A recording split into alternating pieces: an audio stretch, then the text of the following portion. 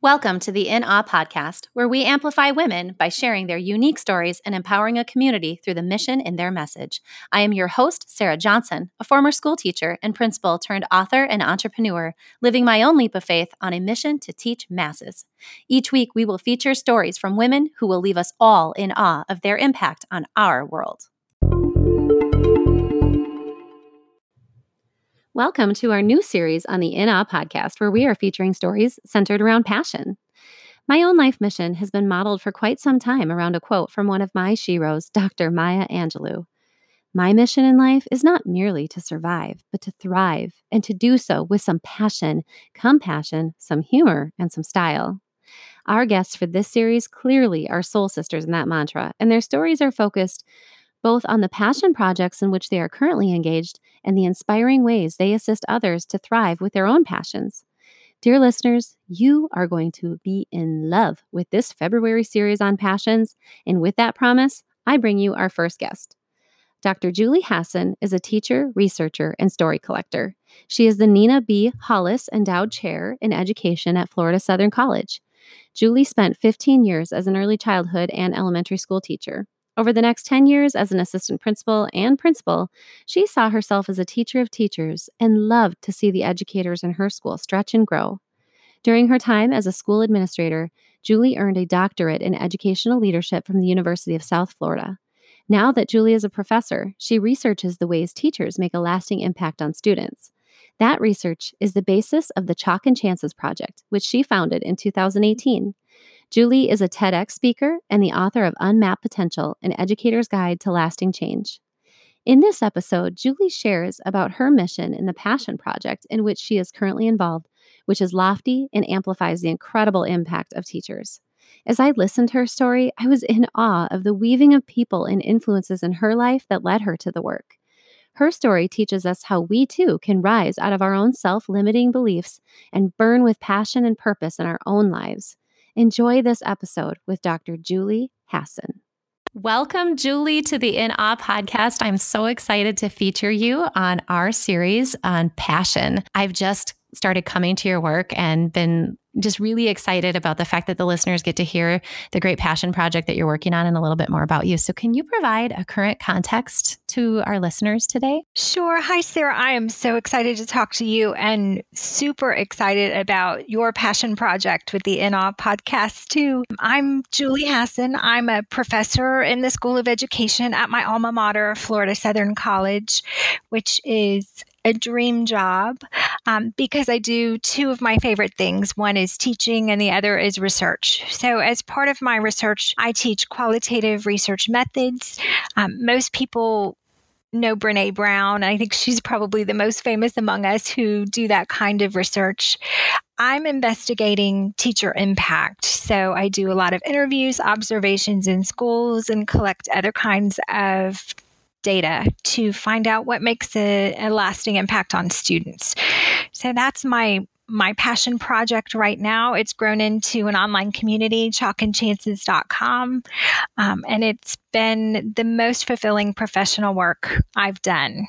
Outside of that, I have a husband of almost 30 years who is an accounting professor at the same institution, and that's been a new thing for us in the last year, and he's the best colleague you could have. We have together two adult children. One is a mechanical engineer who should never teach. He doesn't have the patience. But the other is an elementary ed major and will be interning starting next week in third grade. So I can't wait to hear her journey. She will be the fourth generation of teachers in our family, and I think will be the best one yet. Really cool. And I love how you can frame, our gifts and our strengths and noting what your son is going to be versus what your daughter will choose to be. He can solve any mathematical or engineering challenge, but not necessarily a teaching challenge. Yeah. And that's so cool because I love that quote about the profession where, the education is the profession, but builds all other professions. So it's really cool that you've got that balance in your own family. So true. And my husband, who has been an accountant all his life and earned a doctorate and is now just learning how to teach, that's been so much fun. He's come home every day and said, "This is so much harder than it looks."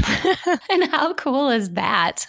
You can grow into it. But yeah, it is much harder than it looks. It certainly is. So that's really interesting to me, Julie, because, we have you on the series of passion. You're doing this passion project, and that's what your current context is.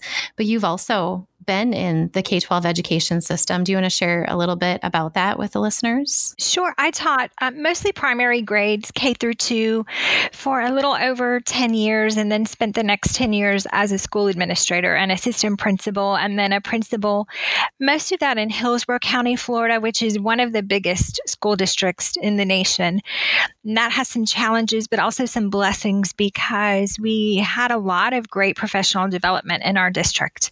And I felt like I was always challenged in every role to stretch and grow and mentor newbies and do better. So I've loved all of my roles in education. Right now, as a professor, I teach mostly ed leadership courses. So I feel like now I have this impact in that I get to impact those who are going out to lead schools. Oh, and it's such a critical role in the profession to have really strong examples, because just like any preparatory program, I always said this, that when I was going through my own administrative license programs or other degrees seeking institutions, that you're going to get out of it what you put in. But I also know that they're not all made the same. And we all know at any level, the educator that builds the relationship with us, that also models the way to get us into a space where we're ready for the practice, not just the theory, is critical. So how lucky that your students get to have somebody who has this really well-rounded background in addition to this passion. So that's really great. Thank you. I feel like I'm, in every role, I try to ask, what is my mission? I don't know, people who love the Blues Brothers, they used to say, I'm on a mission from God. So I say, what is my mission in this role? And honestly, in this role, I think my mission is to build this little army of critical thinkers who will be savvy consumers of what's coming at them and be able to decide what's best for my kids and my teachers and my school. That's a lofty mission and a valuable one. I'm really curious because you have this book, Unmapped Potential, which you wrote with one of your colleagues. When was that published? We published that May 2017, so a little over a year ago. Missy Leonard, who's my co-author and professional soul sister, sounding board, wonderful friend, we opened a school together. I was her assistant principal. She was my principal. For a few years, we did great things together, and then I got a call to become a principal at my own school down the road. And we were both struggling with challenges, big challenges, but different ones.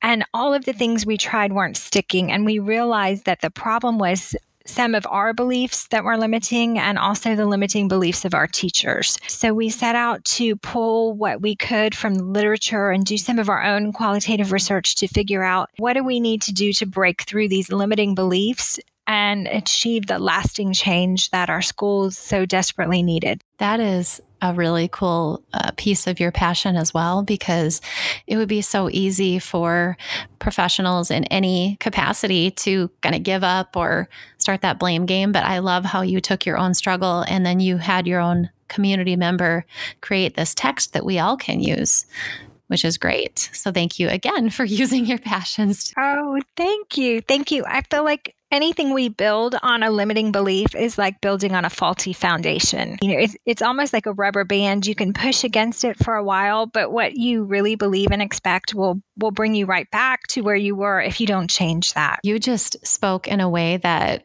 brings me back. I had been going through a real struggle myself in a capacity that I was working in. And my brother actually is the one who kind of gifted me with this thought, is that he's just said middle management is like a rubber band because you can get snapped from all directions. And you framing it that way is really meaningful to me. Yeah, I can relate to that too. And thank you for sharing that. I hadn't thought about it that way. That really is true. Or for the listeners and don't totally know what a limiting belief would, could you give me an example of that? I realized that I had this habit, and I think a lot of humans do, of categorizing things into either, okay, that's me or that's not me. So any opportunity that would come up or something maybe I thought about trying, I would automatically say, okay, that's me, so I'll try it, or that's not me. And if I immediately said it's not me, that took out any possibility of even giving it a chance. So there were so many things that I was quickly saying, oh, that's not me. Like people like me don't do that. And I would put it in that category and it would stop being an option for me. So I started to say, anything's a possibility for me. People like me can do that. And we see it in our students all the time. So some kids will say, I'm just not mathematical. I'm not good at math. And math becomes a not me. Or something athletic. I'm not athletic. And that softball tryout becomes a not me. And anything we automatically put there ceases being an option for us. And it's so limiting to our potential and our opportunities. So that was the first habit I had to break, was just stop categorizing things in that way. I love it, because I think now the listeners are going to be able to come along with you and relate to that, because we've all been there. And on the flip side of that is this idea of growth mindset, right? Hold limiting beliefs, then you're not looking at where you can grow or where others can grow around you, because that's another popular term that people might be able to relate to. And I'm laughing right now because it was just, oh goodness, I don't remember what month it was, but Adam Welcome and I drove to see him. He was speaking in Minnesota. Oh, I love Adam. Isn't he the best, most positive person?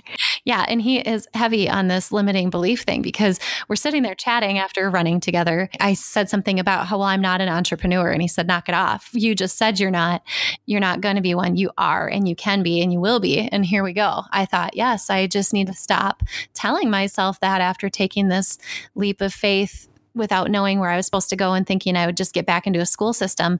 It's been huge for me. So I love what you're saying, is that we have to start there and speak honor to ourselves and our abilities.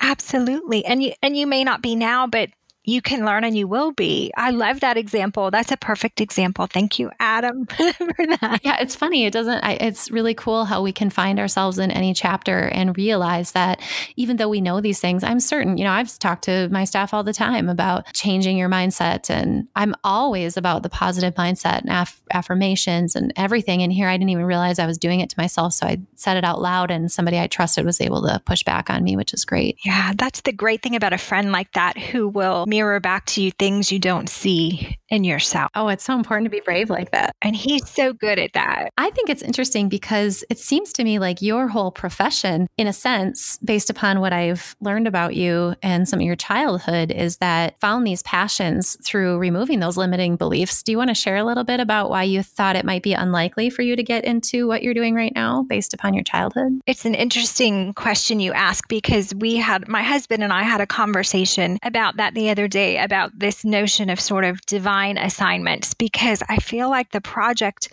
I'm involved in right now, I'm not even exactly sure where it came from, but it just sort of evolved, and I felt kind of guided into it. And we talked about what it entails, and I thought, I am the least likely person to receive this assignment. And I think I have to go back to like first grade. And I remember standing outside this big blue door, getting ready to go into my first grade classroom and being so anxious. And I was a really shy, anxious kid anyway, but especially anxious because I was not a reader going into first grade. And my very gregarious, gifted 11-month older brother had been in that class before, and he was reading before he even got to kindergarten. So he, although very lovingly made it clear that I probably wasn't ready for first grade. So I remember standing there, and then the door opened, and on the other side was Nancy Russell, who, this was 1975. So she had this groovy bell-bottom pantsuit and long, straight brown hair, and she's just gorgeous, and said, "What's wrong?" And I somehow communicated to her that I wasn't ready. And she said, "Well, come on in. Teaching kids to read is my specialty." And she was so confident and so patient. And I realized that had she shown frustration with me, that might have changed the way I saw myself as a learner. But she was such an amazing teacher that I learned to love school, and was diagnosed with dyslexia. So really did struggle for a while with learning to read and write. reverse letters, look like words jumped around on the page. But she used this multi-sensory approach, which really worked for me. And so I left first grade, not a great reader, but a reader, and felt like a reader and felt like I belonged in school. So grew up to be a teacher, just like Miss Russell, loved teaching. And then in 2012, I got the call to leave Stowers with my friend Missy as her AP and become a principal. I think I was going to be their third principal in 3 years at this school. And there were some clear challenges.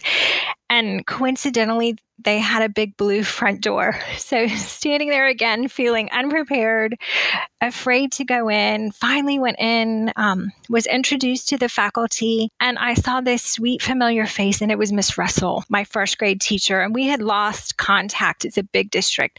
So I didn't realize she was there, and I think she had forgotten my married name, so she didn't put together that it was me who was coming. So I got to spend a few years reconnecting with Miss Russell and really watching this master teacher at work. And she, again, boosted my confidence, encouraged me, gave great feedback, helped me grow. So these people show up in our lives, at the time when we need them most. And Miss Russell has definitely been one of those people for me. But I think the fact that I always was a really shy, anxious kid, especially in social situations, and a kid who struggled with reading and writing, to take on a project that was based on talking to strangers about teachers they remember, and then writing their stories and doing a lot of background reading, trying to understand the theory behind all of that. I'm the most unlikely carrier of this message, but it came to me, and it's been a way to stretch and grow and push myself and learn. And it's also made me kind of lean on my faith, because if you don't feel like you have everything you need to do something, you have to rely on a higher power. So in so many ways, it's been a blessing for me, the fact that I'm not naturally somebody who might be inclined to do this kind of work. But I think there's so many stories of people who are unlikely people to be put in a role or a position or given a task or an assignment to do. And that is me for sure. I've just been sitting here listening to you, getting a little bit, choked up or verklempt, because what a beautiful story. That I don't think it's coincidence that there was a blue door and that the same teacher that gave you that confidence is there. I don't. They talk about people who are put in your life for a reason at certain times. And I do believe that about Nancy Russell. And she's still in my life. We communicate. She's my Facebook friend. She retired coincidentally the year that I left to come become a professor. She retired from teaching at that school, and we laughed and said we just couldn't be apart. We had to just give it up. Oh, Julie. But I've been blessed with so many people like that. What you said about being called into positions and those that are unlikely to do so really resonates with my one word for the year, in this concept that a shepherd could get pulled into leading an army and then leading a nation. And so it's just really beautiful to hear your passion working for you here and seeing that you're placed here. All right, Julie. So I'm really fascinated by this Chalk and Chance's passion project. I think it'd be great for the listeners just to hear a little bit more detail about that. How did you get it started? It started as a research project. So I wanted to investigate the concept of lasting impact on students, because I felt like it's so much more than test scores. In education research, a lot of times we talk amongst ourselves. So we interview other educators, we observe in schools. But I quickly realized if I wanted to know about lasting teacher impact, I needed to talk to former students, not necessarily educators. They're not hard to find. They're everywhere. So I went to city parks, craft fairs, farmers markets, college campuses, anywhere people congregate, with just a sign that said, "Let's chat about a teacher you remember." Surprisingly, people stopped to talk to me. And I realized everybody has a story about a teacher who made an impact. And some of these stories were so beautiful and validating that I thought I have to share them with teachers. They desperately need this. So that became the Chalk and Chance's blog. And now the website, and there's a form on there for people to submit their stories. So if they're not where I happen to be, they can still share with me. and people submit stories. I get comments from teachers and from people who say, I haven't thought about this for a long time, and you brought back sweet memories of this teacher. And sometimes people say, I didn't realize or make the connection that this strength I have now started from this teacher back then. So it's been the most rewarding, beautiful project. And it just keeps growing. It's kind of taken on a life of its own. It would be easy to see why that would happen, because I'm just thinking about most of us in the educational field probably had that opportunity. And I always laugh because I think about when I was teaching or as a principal, how many homecomings can you relive? You're reliving your own life experience through them. Eventually that recedes, but it just kind of makes me laugh thinking about that. But especially those that are outside of the education field, like you said, they all started somewhere, and our impact in the education world is one that you don't know about until somebody decides to reach out and share it with you. Exactly. I think what you're doing is just incredible, because I think about the experiences that I had just having my own staff think about their most influential teacher, and just hearing their stories always had me feeling uplifted and poured into in a way that just kind of transcended any of the rest of the icky. So it really sounds, like what you've got going on is amazing, amplifying the beauty of education, because educators aren't always treated as the highest profession, though we are professionals. So I just love what you're doing, and I can see where it's just going to continue to grow. Oh, thank you. And I think, sometimes we feel so frustrated, and I know I did. And you think, what can I do to make a difference in the way our profession is viewed? Or, sometimes you feel powerless. Like there's nothing I can do to help. So I had to think about, what can I do? Well, I can share these stories. It's one small thing I can do that might make a difference. You've tied a huge reason why I'm doing this In-Awe podcast to your own work. And so that's pretty beautiful too. So that makes me want to get to a couple of questions that I have for you, Julie, just kind of going back through all of the different things that you're doing, not only in your local district, in your university with your kids broadly through, the publication of your text, as well as your business now, and the stories that you're sharing with Chalk and Chances is just amazing. So as an influential woman, what do you think you could say to listeners right now who maybe have a passion or a dream, and they need to hear your voice to help them kind of get out of a pit of fear or of uncertainty to follow their own passion? I think the most important thing for me is always, focus on the mission. So what is it you're trying to do that will help, that will heal? What is your purpose in doing it? Because I know for me, if I get caught up in kind of external things or numbers, followers, likes, units sold, website visits, all of those external measures, I lose sight of the focus, and then ego gets caught up in there. And that's never a good thing for me. And, that's when I feel like I want to stop or I want to quit. And our job when we're on a mission is to do what we have to do to not quit. So my advice always is you stay mission focused and focus on the one or two people when you're first starting who resonate with your work and who you're helping, and then it will grow. And stop worrying about all of those other external measures.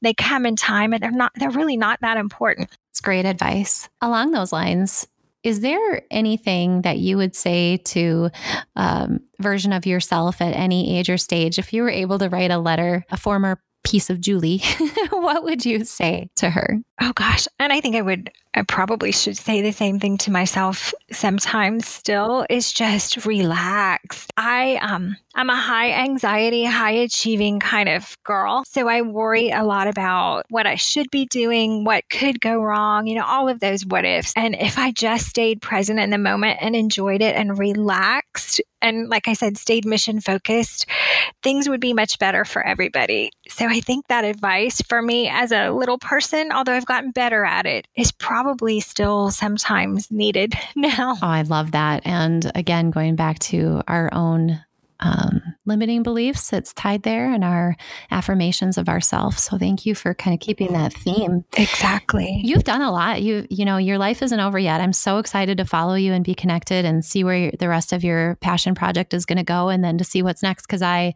can tell that you're a person who is meant for a lot. And wondering about your life. What is the thing that you're the most proud of, and why would that be? Oh gosh, my husband Brian and I have been married for, it'll be 29 years this year. And he's such a great partner and really a best friend. And together we have raised these two beautiful adult children. They're kind, they're compassionate, they are out in the world doing good things. And I think most importantly to us, they love and support each other. And I couldn't be more proud of any other accomplishment than just the small part I had in making those two now beautiful people. It's a huge accomplishment for any listener who is a parent. And for me, just hearing that, thinking it can happen. I've got a 9 and a 7-year-old. It can and it will. And for me, it was another place where I had to learn that you have to take your ego out of it, because they're not really your children. They're a gift, and you get the privilege of raising them for a while. And if you let your ego get tied up in the sometimes not so great decisions they make or the things they decide to do, it's not good for anybody. So it's another mission focused kind of venture. And what a beautiful gem that you gave to our listeners, because it's so easy to think mine, they're mine. I've said that to my children, and I thank you. I needed to hear that, because it's a good reminder that they're gifted to me for as long as I get, to be on this earth, and they don't belong to me in the whole scheme of things. So I really appreciate that reminder. They're their own souls, aren't they? Darn it. I know.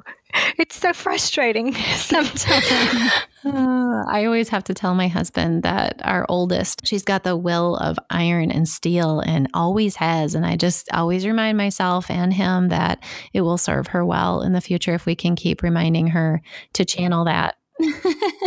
For sure. A couple of awe-inspiring recommendations that I would love to hear from you, Julie. Could you tell our listeners about a cause that you support and how we could learn a little bit more about it? There's always something, I think, for each of us that breaks our heart. For me, it's hungry kids. I just can't bear the thought that some kids are hungry. So I try to support in our local community. It's Kids Pack. I know our church has something similar that's a backpack ministry. I think in every community there's something like that, where they send children home on long weekends or holidays with a backpack full of food so they're not hungry. I heard once in a group of administrators, I heard someone say, we have to make sure our kids aren't hungry because they can't learn if they're not hungry. And then, of course, state testing time, there was always, let's feed them so they do well on the test. And it would make me so frustrated, because we should feed hungry kids just because it breaks our hearts that they're hungry. So that is a passion of mine for sure. Certainly something you probably saw more in depth than I think that teachers even in the classroom have hints. That was at least been my experiences. You always knew there was something going on, and teachers have really great and beautiful relationships with students. But I found in my work as a principal, there was always more to it than the teachers would even know at the high school level. I can share that. It's true. And more than you would ever imagine, and more than there should be, for sure. Can you point us to another person on social media that we should connect with? Oh my goodness. There's so many great, inspiring people on social media. One actually is a personal friend of mine. She doesn't live too far away, and I am blessed to have LaVonna Roth in my life. So if you don't follow LaVonna Roth, she sends a powerful, positive message. You can follow her at LaVonna Roth or #IgniteYourShine, and you will not regret it. That's a great recommendation. We actually are going to be able to feature LaVonna on the podcast as well. So that's great. Oh, good. That's awesome. And how about a book recommendation? I read so much as part of my work and my project, and it's all really research-based and technical. But for Christmas, someone gave me this book. It's called In the Company of Women. You would love it, Sarah. It's just little vignettes and bios about 100 different women who are makers, artists, entrepreneurs, and they give a little bio and also advice that they would give, and beautiful pictures of their workspaces. So it's something you can pick up and read a couple and put back down when you have a few minutes. But it's been so inspirational and really a gift. It was my favorite Christmas present. Well, that's exciting. Thank you for the recommendation. I'm always looking for good reads on stories about women. So perfect recommendation for the In Awe podcast, Julie. I'll go ahead and link that in the show notes for anybody that would like to check that out. Oh, great. Yeah. You'll love it. Great. So one more recommendation is a podcast. And this one, yes, this one, of all of the new ones that have just come out, this one I have listened to every episode, plus the bonus you put out, which I think was maybe Jessica. And they're all inspiring and so good. Sarah, great work. Thank you. I like so many of them, but one of the ones that I love, and I think he's a mutual friend of ours, is Sean Gaylord, Yes. who does the principal liner note. And I love it partly because his voice is like silk. He has a voice for radio, but also because Sean, as the father of, I think, 3 daughters, has been someone who really has supported and promoted women in leadership, women out there with a message. He's a great colleague and supporter of the great work that's happening for so many of us in schools. Well, thank you so much for recommending Sean, and also probably a fairly new podcast as well. Mm-hmm. So I will link his in the show notes as well. Julie, this has been really great. Can you go ahead and just share with the listeners where they can connect with you again outside of this interview? Sure. You can connect with me on Twitter. I'm at Julie S. Hasson. There's another Julie Hasson who I think she's a vegan chef. So she's got lots of YouTube videos and things on social media. So put the S in there and you will find me. My maiden name is Schmidt. So I think I'm Julie Schmidt Hasson on Facebook. The Chalk and Chances Project has a Facebook page, also a Twitter hashtag. The website is probably the easiest place to find me, and it has all the connections to all my social media accounts. That's chalkandchances.com. And we've got a few YouTube videos up if you connect through that website as well. Well, and I will make sure to get links to those as well as your book on MAP Potential, An Educator's Guide to Lasting Change, in the show notes. Great. Thank you. Well, Julie, this has been an exceptional interview, and I thank you so much for providing this awe-inspiring interview for our listeners to gain from today. Thank you, Sarah. I had a great time. It was so nice to talk with you. Thank you for listening to today's episode of the In Awe podcast. I continue to be amazed at the way this community is growing, and am incredibly grateful to everyone who listens, subscribes, rates, reviews, and shares episodes. The messages are landing, and it really comes down to you as listeners to make that happen. Thank you for joining the In Awe community and for lifting others through both hearing and sharing their messages.